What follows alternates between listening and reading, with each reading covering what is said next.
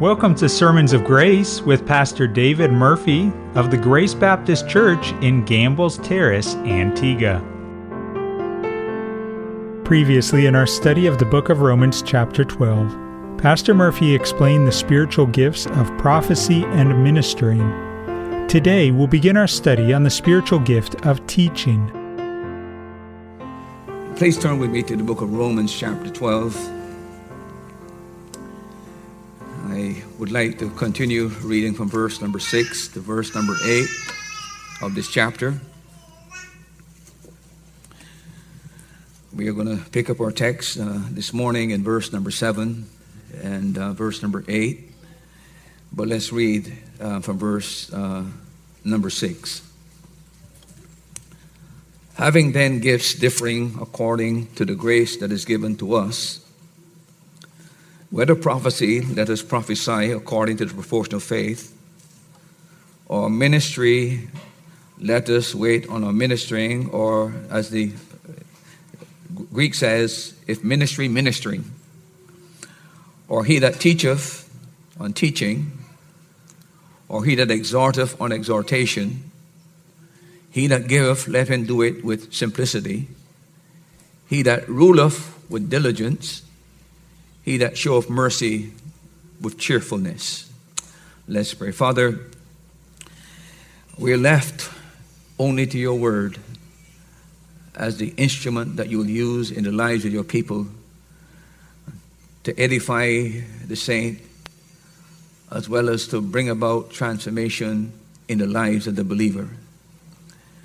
It is also a means of informing our minds so that we become more intelligent believers in respect to issues that confront the church and become a matter of opinion within the world. One of the great concerns of the modern times is this whole matter of gifts. It would be a wonderful thing to find a church where every believer is functioning in the area of the giftedness. And I suppose such a church might exist, but it is a very rare entity. Help our people to, this morning, as we continue this teaching on the gifts of the Spirit, to recognize that this church will never, ever function efficiently and effectively without every single member of this church using their God-given gift to help in this ministry. The pastor cannot do it alone. He is not the embodiment of the biblical gifts. He has some gifts, but he doesn't have all the gifts, and never will any pastor have all the gifts exclusively. So therefore, it is incumbent upon the member to understand they must play their part, they must play their role. And they must keep within that area of giftedness and not try to cross over into areas where the Spirit has not gifted them. So there's no competition. There's more of a complementary within the ministry. This was your goal because we're one body. The body is not made of one member, but many members. So everybody can't be doing the same thing. A body which was all hands will never get the job done. A body which is all ears or all eyes will never get the job done. It is a matter of the multifunctioning of these various gifts within the body. Help now, Lord, as we go into a continued examination of these particular gifts. And may it be the desire of every believer who sits here to listen to your word to be saying within themselves, what is my gift? How has God gifted me? And how can I use this gift within the work of the ministry? May we not be looking at somebody else trying to decide for them what their gift is and where they ought to be engaged in ministry. But may we understand that this is an individual thing that the Spirit gives to the individual. Now, Lord, give us the capacity to listen, to pay attention, to be alert, and to understand that this is not so much an inspirational message as it is an informative message designed to give the believer a more balanced perspective on this matter of gifts. We look to you. We ask for your help, and whatever is accomplished to your word this morning. The acknowledgement and the praise and the glory shall go to you. Our task as a pastor is just simply to expound the word and give the Spirit the ammunition that he needs to fulfill that work in our lives, because the word of God is the sword of the Spirit. We pray these mercies now in Christ's name. Amen. If you've been following my discourse on the Pauline teaching on spiritual gifts, you will be aware that we are now dealing and examining the profile of gifts that Paul mentions in Romans chapter number 12. I mentioned to you that Paul gives us a profile of 7 gifts between Romans chapter 6 and verse number 8. The 7 gifts that Paul mentioned are the gift of prophecy, the gift of ministry, the gift of teaching, the gift of exhortation, the gift of giving, the gift of ruling, and the gift of mercy. To aid your memory, to remind yourself of what these 7 gifts are, I mentioned that you can take these 7 gifts and put them under 2 categories. There are within these 7 gifts 2 categories of gifts. They are what I call the speaking gifts. Gifts that have to do with some form of verbalizing, some form of speaking. Those gifts are prophecy, teaching, and exhortation. Those are 3 speaking gifts, but each is distinctively different from the other. There's subtle differences between these 3 gifts, but they're not the same. Teaching is not the same as exhortation. Exhortation and teaching is not the same as prophecy. These are 3 different gifts. The second category of gifts that Paul mentions in Romans chapter 8 is what we call the serving gifts. These are gifts that he calls ministry, giving, ruling, and mercy. Those are serving gifts. These are things that have to do with our action, what we do, not what we speak, but what we do. So I hope that in some measure you can appreciate the Apostle Paul mentioned these gifts, and I think you can appreciate that there are categories of these gifts. The one thing that should alarm us, that seemed very significant to me, is the conspicuous absence of any mention of what is called the sign gifts in this passage. Right? Very significant. And remember that Paul is writing 12 years after Pentecost.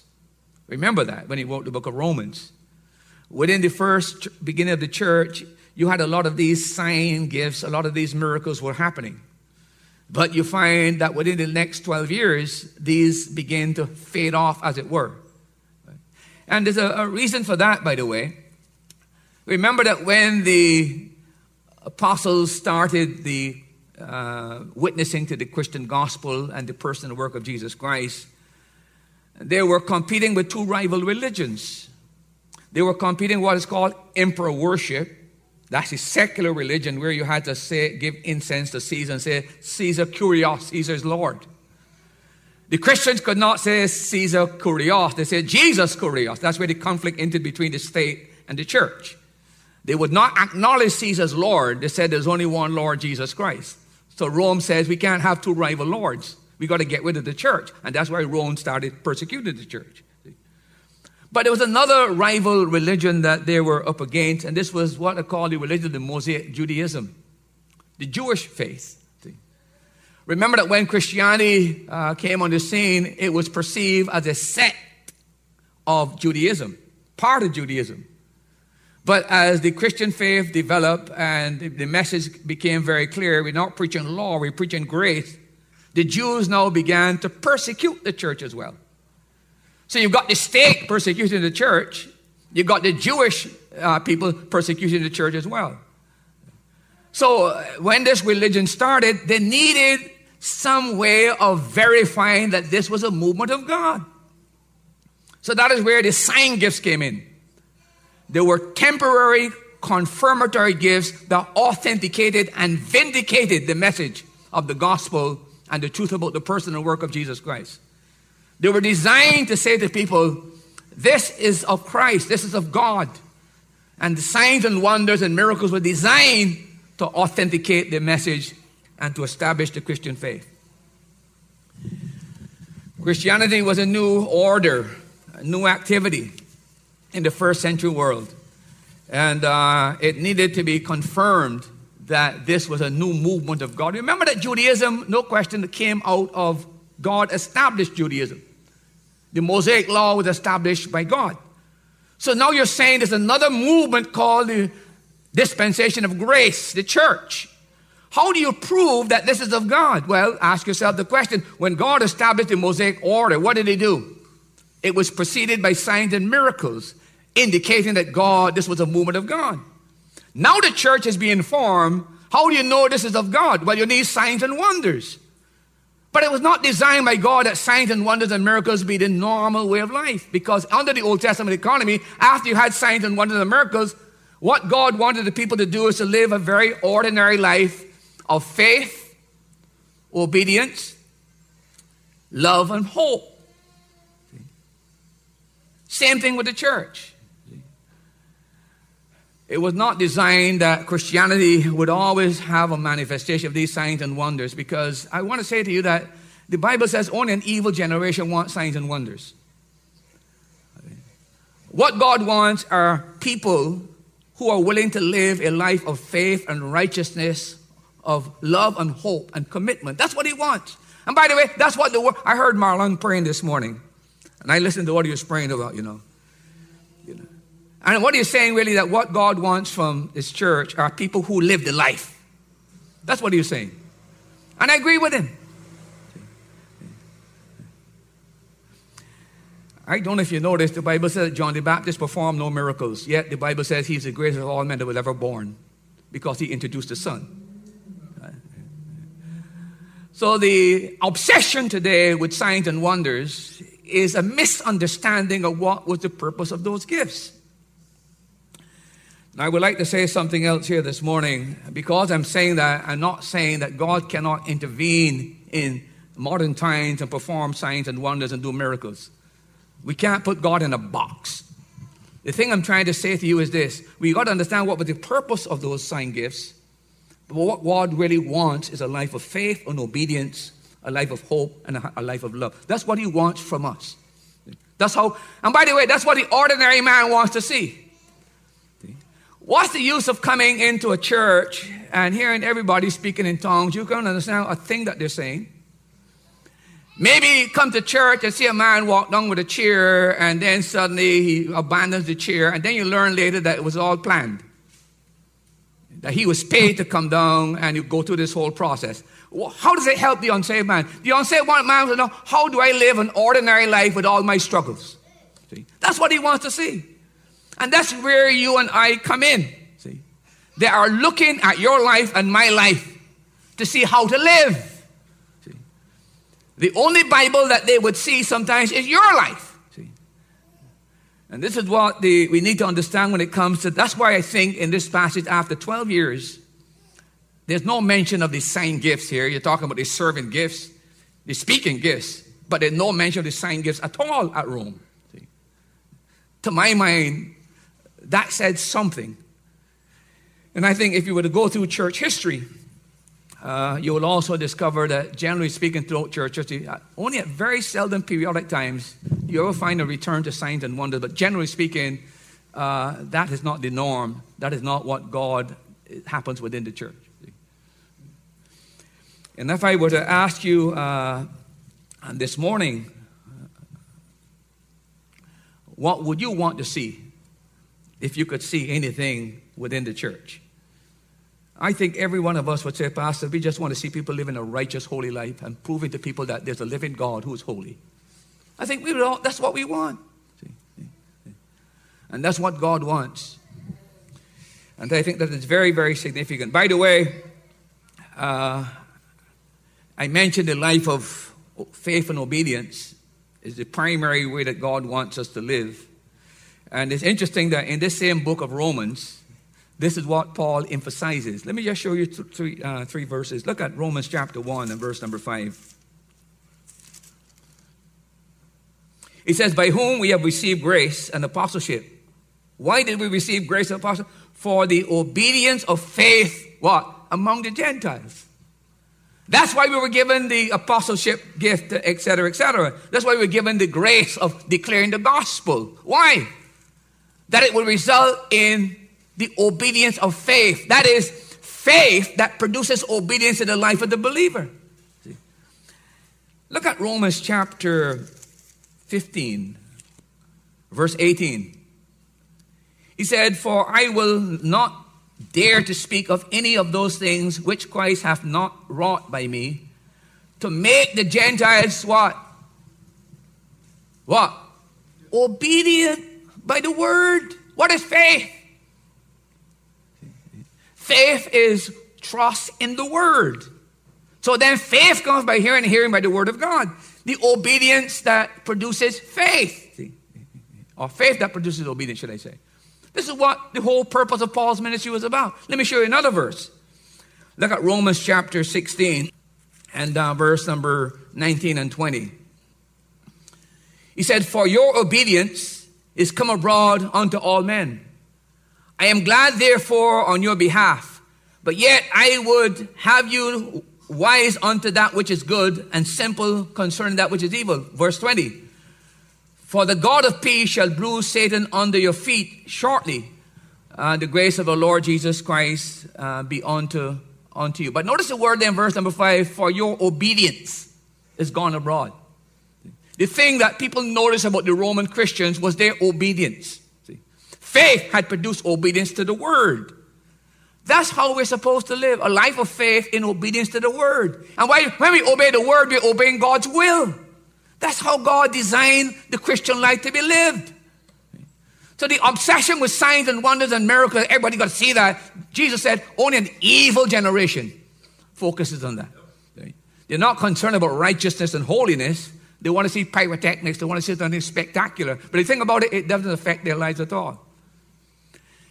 Did anybody do more miracles than Christ? But when he was all finished, all he had was 12 disciples and a few people that followed him.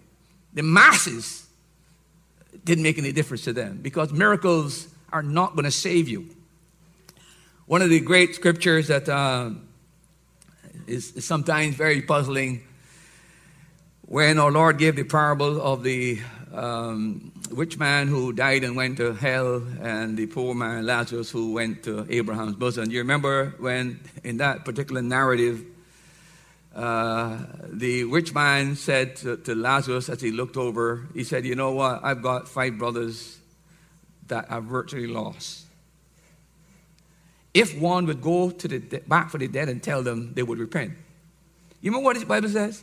He said, "Though one come from the grave, they will not repent, because if they have not heard, listen to Moses and the law, they will not be saved."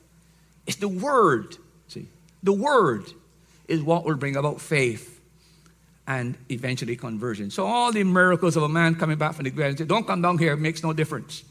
See, what has to be worked is the word has to produce faith in a person's life. It's the instrument that generates faith. And that's what God wants from us as believers. So the greatest witness to the supernatural reality of Christianity is a redeemed, transformed life of a sinner. I repeat that. The greatest witness to the supernatural reality of Christianity is the redeemed, transformed life of a sinner. That's why we talk about Zacchaeus. What a transformation he was. A materialist, a covetous man, a man that made his living by cheating people and overcharging them, creating extortion. He charged a man 4 times what it was due to him. Then when he gets converted, he said to Jesus, "Look, whoever I've stolen from, I give them back 4-fold. See, I do restitution." That's change. And when you could take a Jew from his money, you've done a miracle. See, tremendous miracle when you can do that. See, that's what happened with Paul. See, a persecutor becomes a proclamation of the word. That's what happened to people like Augustine, a womanizer who finally gives his life to Christ and becomes a man that preaches purity. That's what happened to Rahab, the harlot. See, a woman of prostitution, but yet a woman brought to faith and transformation.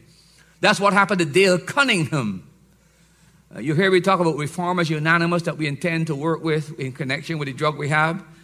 We have a track here about his life, how he's the one that was behind this movement. It's a story of a man so wrapped up in drugs, and it tells you how he got into this major accident, by the way, that brought him really into contact with believers, and he got saved. As a result of that, he started this whole movement. See, transform.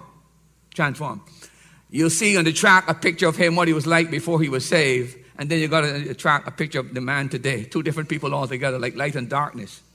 That's the evidence. That's the proof of a genuine, miraculous, supernatural work going on. It goes on in the life of the individual. That is what God wants from us. Now, having said that, I now want to go back to these gifts that Paul mentions, and I want to look at the two other gifts this morning, if the Lord would allow. Notice in verse number 7 of the book of Romans chapter 12, he said of ministry, let us wait on ministering, on he that teacheth, on teaching, and then in verse number 8, on he that exhorteth, on exhortation. The third gift that I want us to look at this morning is this gift of teaching. In the Greek language, it goes the daskon, the daskalai. The one that teaches, teaching. He that teaches, teaching. Once again, this particular word is in what they call the locative case. And remember that locative case refers to the sphere of our giftedness. So what the Apostle Paul is here saying, if you have the gift of teaching, remain within that sphere and exercise that gift within that sphere of giftedness. He's saying here, don't try to cross over borders. God has not equipped you to be anything else than the gift of teaching. So don't try to be an exhorter. Don't try to be a one who is a ministering. That's not what God is. He has gifted you the gift of teaching. Stay within that realm. That is sphere of your operation. I mentioned this before. Today, the great thing is specialization. But specialization was all in the Bible before it became a modern phenomenon. See? God has gifted people in special areas. And he's saying in every case, stay within the area of giftedness. He said you in the ministering, stay within the area of ministering. Prophecy, stay within the area of prophecy. In other words, there's a repetition here that the Apostle Paul, he recognizes that within the church, there seems to be a competitive spirit. People don't understand that we are given to the church to complement each other. We're not there to be at loggerheads. Well, I got the gift of teaching, I got the gift of prophecy, but I think I'm a teacher too. So what happens is this, that people who are not given those particular areas of gift, they want to intrude on those areas, and you get conflict. See? The Apostle Paul is saying if you give it the gift of teaching, teach. So you're not supposed to be competing or comparing your gift with somebody else. You're supposed to understand that your gift is given there to complement the ministry. And by the way, you notice that this gift of prophecy, this gift of teaching, this gift of ministering, and this gift of exhortation is not the gift of pastoring. See? In other words, the pastor does a lot of those things, but he's not the exclusive domain of those gifts. There are people who have the gift of teaching, who have the gift of exhortation, who have the gift of prophesying, and the gift of ministering within the church. So they are to work together in concert, as opposed in competition and having all this unnecessary comparison. This is what Paul is here trying to establish. So teaching then is a distinct gift.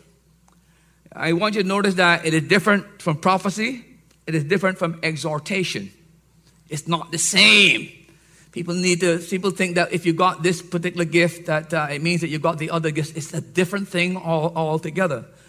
And by the way, this same distinction between the gift of prophecy and the gift of teaching and the gift of ministering and the gift of exhortation is mentioned again and again in Paul's writings. For example, you don't have to turn there, but in Corinthians chapter 12 and verse 28, he makes a distinction between prophecy and teaching. and apostleship. They're not the same. Now, do the apostles teach? Yes, they teach. But teaching is not embodied only in the apostles or embodied only in the pastor. See? This is the point he's making. And then, of course, in Ephesians chapter 4, verse 11, again, he makes a distinction between apostles, pastors, evangelists, and teaching and exhortation. There are different gifts. So not only here in Romans chapter 8, chapter 12, do we find this distinction between these different gifts that seem to be quite similar, but also in Ephesians and also in Corinthians chapter 12, you got that distinction. But even Dr. Luke, who wrote the book of Acts, in Acts chapter 13, verse 1, he makes a distinction between prophets and teachers. See? They're not the same. He said in the church, in Acts chapter 13, there were prophets and there were teachers, and they were not the same. The Apostle Paul is once again emphasizing in this passage that the gift of teaching is a unique gift, it's a special gift, and that the person who's been given that gift should stay within the sphere of their giftedness and not try to intrude in other areas where they don't have the gift. Now, by the way, does that mean you only got one gift? No. A person may have several gifts. But the point is, you've got to know where your giftedness is and operate within the sphere of your giftedness. This is what Paul... Now, I want to ask three questions this morning and answer those three questions. Number one, how does this gift of teaching that is mentioned in this passage differ from prophecy that Paul mentioned previously? Number two, what's the primary purpose of teaching? And number three, where do we find those biblical examples within the New Testament of people who exercise this gift in a very effective way? Those are the three things I want to look at this morning. First of all, what's the difference between prophecy and teaching? Now, you remember that when I dealt with the whole matter of prophecy, the gift of prophecy, I told you that the unique, distinctive feature about prophecy was the element of immediacy. That truth is imparted to a person immediately, and that truth is passed on. They don't have to study. They don't have to research. They don't have to investigate. It is something that comes immediately to the person who has the gift of prophecy. So give an insight almost instantaneous. Here's a problem. And almost instantaneously, they got an insight that they can share with you of how to deal with the matter. That's the prophetic gift. It's an immediate gift. It's not the same thing as teaching. Now let me show you that, by the way, quickly. Look at Corinthians chapter 14. I alluded to this before in a previous message, but it's worth showing this to you quite frankly. Chapter 14 and verse 30. Verse 29 said, let the prophet speak 2 or 3 and let the others judge. Notice, if anything be revealed to another that sitteth by, let the first hold their peace. You see the element of immediacy? Here are two people in the church saying that God has given them a message, and they're sharing it with the church. And then the other person said, God has just given me some insight. Paul said, let those two stop and let that guy who just got that immediate share with it. See, that's the element of me. He didn't go out and study because we discussed the topic, how to deal with it. It's immediate information that's fed into his mind as to how to deal with the situation. See? So the main thing difference between teaching and prophecy, that prophecy has to do with the matter of something being immediate. And I think we need to understand this particular matter when it comes to looking at these distinctions. Now, when it comes to teaching, a teacher can't get up in the pulpit and just expect to teach. He has to go home, he has to study, he has to do research, he has to investigate, he has to cull all his facts under different headings, etc., and he has to be able to present that in a way that it is logical and understandable. But that comes through the effort of study and investigation. A person who has the prophetic gift, that's not the case with him. He's given an immediate answer to the problem. He can share that with you. But he doesn't have to go home and research how this thing needs to be done, etc., etc. This is what Paul is pointing out here in this passage. You remember in Acts chapter 11, verse 28 and 29, we come across a prophet called Agabus. Remember that Agabus got up in the church and said, listen, there's going to be a famine. God has revealed to me there's going to be a famine, and the whole world is going to under famine. And you remember what the disciples did? Immediately upon hearing that, the disciples decided, look, we've got to take care of these folks in Jerusalem. So they started preparing relief for the church in Jerusalem. But this was something immediate. Agabus didn't go and look at read the New York Times or read the Time magazine or read something to decide by a system of logic and probability we're going to have a famine. No, he was given a revelation there's going to be a famine, and the church needs to prepare for that. And the church responded to that immediately. It was something instantaneous. That is what the prophetic gift is. You remember also in Acts chapter 21, verse 10 and 11, Paul is trying to decide to go to Jerusalem. This same prophet Agabus gets in the church and he takes off his belt and he takes Paul's hand and he wraps Paul's hand. He said, look, the Lord has shown me that if you go to Jerusalem, you are going to be incarcerated. You're going to be put in prison, and something worse is going to have to come upon you. You remember what Paul said? The believers start telling Paul, don't go, don't go. And Paul said, don't try to break my heart. None of these things moving. I'm going to Jerusalem. But when he got to Jerusalem, guess what happened? The exact thing the prophet said, exactly what happened to Paul. He got under arrest. He was under house arrest for 2 years. The prophet told him. Now, the question is, was Paul disobedient to the prophet? Well, you ask Paul when you meet him, right? Because I really don't know. I just know one thing, that Paul was convinced he had to go to Jerusalem.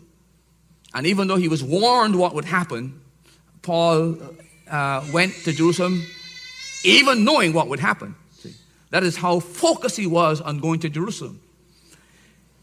So if you want to debate that question, who was right and who was wrong, you will debate that in eternity. But right now, I'm just giving you the facts of what happened. But again, it was an instantaneous message this Lord had given to Agabus. Tell Paul what's going to happen to him when he gets to Jerusalem. And Agabus performed the job. Again, there was no investigation. There was no research. There was no looking at the laws of probability and saying that, chances are if you go down to Jerusalem, you're going to end up in prison. Absolutely not. It was just a direct message that was given to this man. So, teaching is different in the sense that it requires preparation and study and training. But the gift of prophecy does not require that. By the way, look at 2 Timothy chapter 2, verse 2, and see how this teaching gift is involved in the ministry. 2 Timothy chapter 2 and verse number 2. He said, and the things that thou hast heard of me among many witnesses, the same commit thou to faithful men who shall be what? Able to what? Teach others. Notice, the one that is going to be taught or doing the teaching must himself be given the information that now he passes on in teaching. See? So the teacher is one that has to be taught in the process of his teaching. He has to garner the information before he does the process of teaching. This is what Paul is saying here. It's nothing instantaneous. Paul is emphasizing that here again. Again, if you look at 1 Timothy chapter 4 and verse 14 to 16. Paul says, he said, neglect not the gift that is in thee, which was given thee by prophecies. A prophet in the church had indicated that the Lord had ordained Timothy to be Paul's companion and to be Paul's minister. As a result of that, the church set aside Timothy and they ordained Timothy to the ministry. This is what he said. Neglect not the gift that is in thee, which was given thee by prophecy, with the laying on of hands of the presbytery.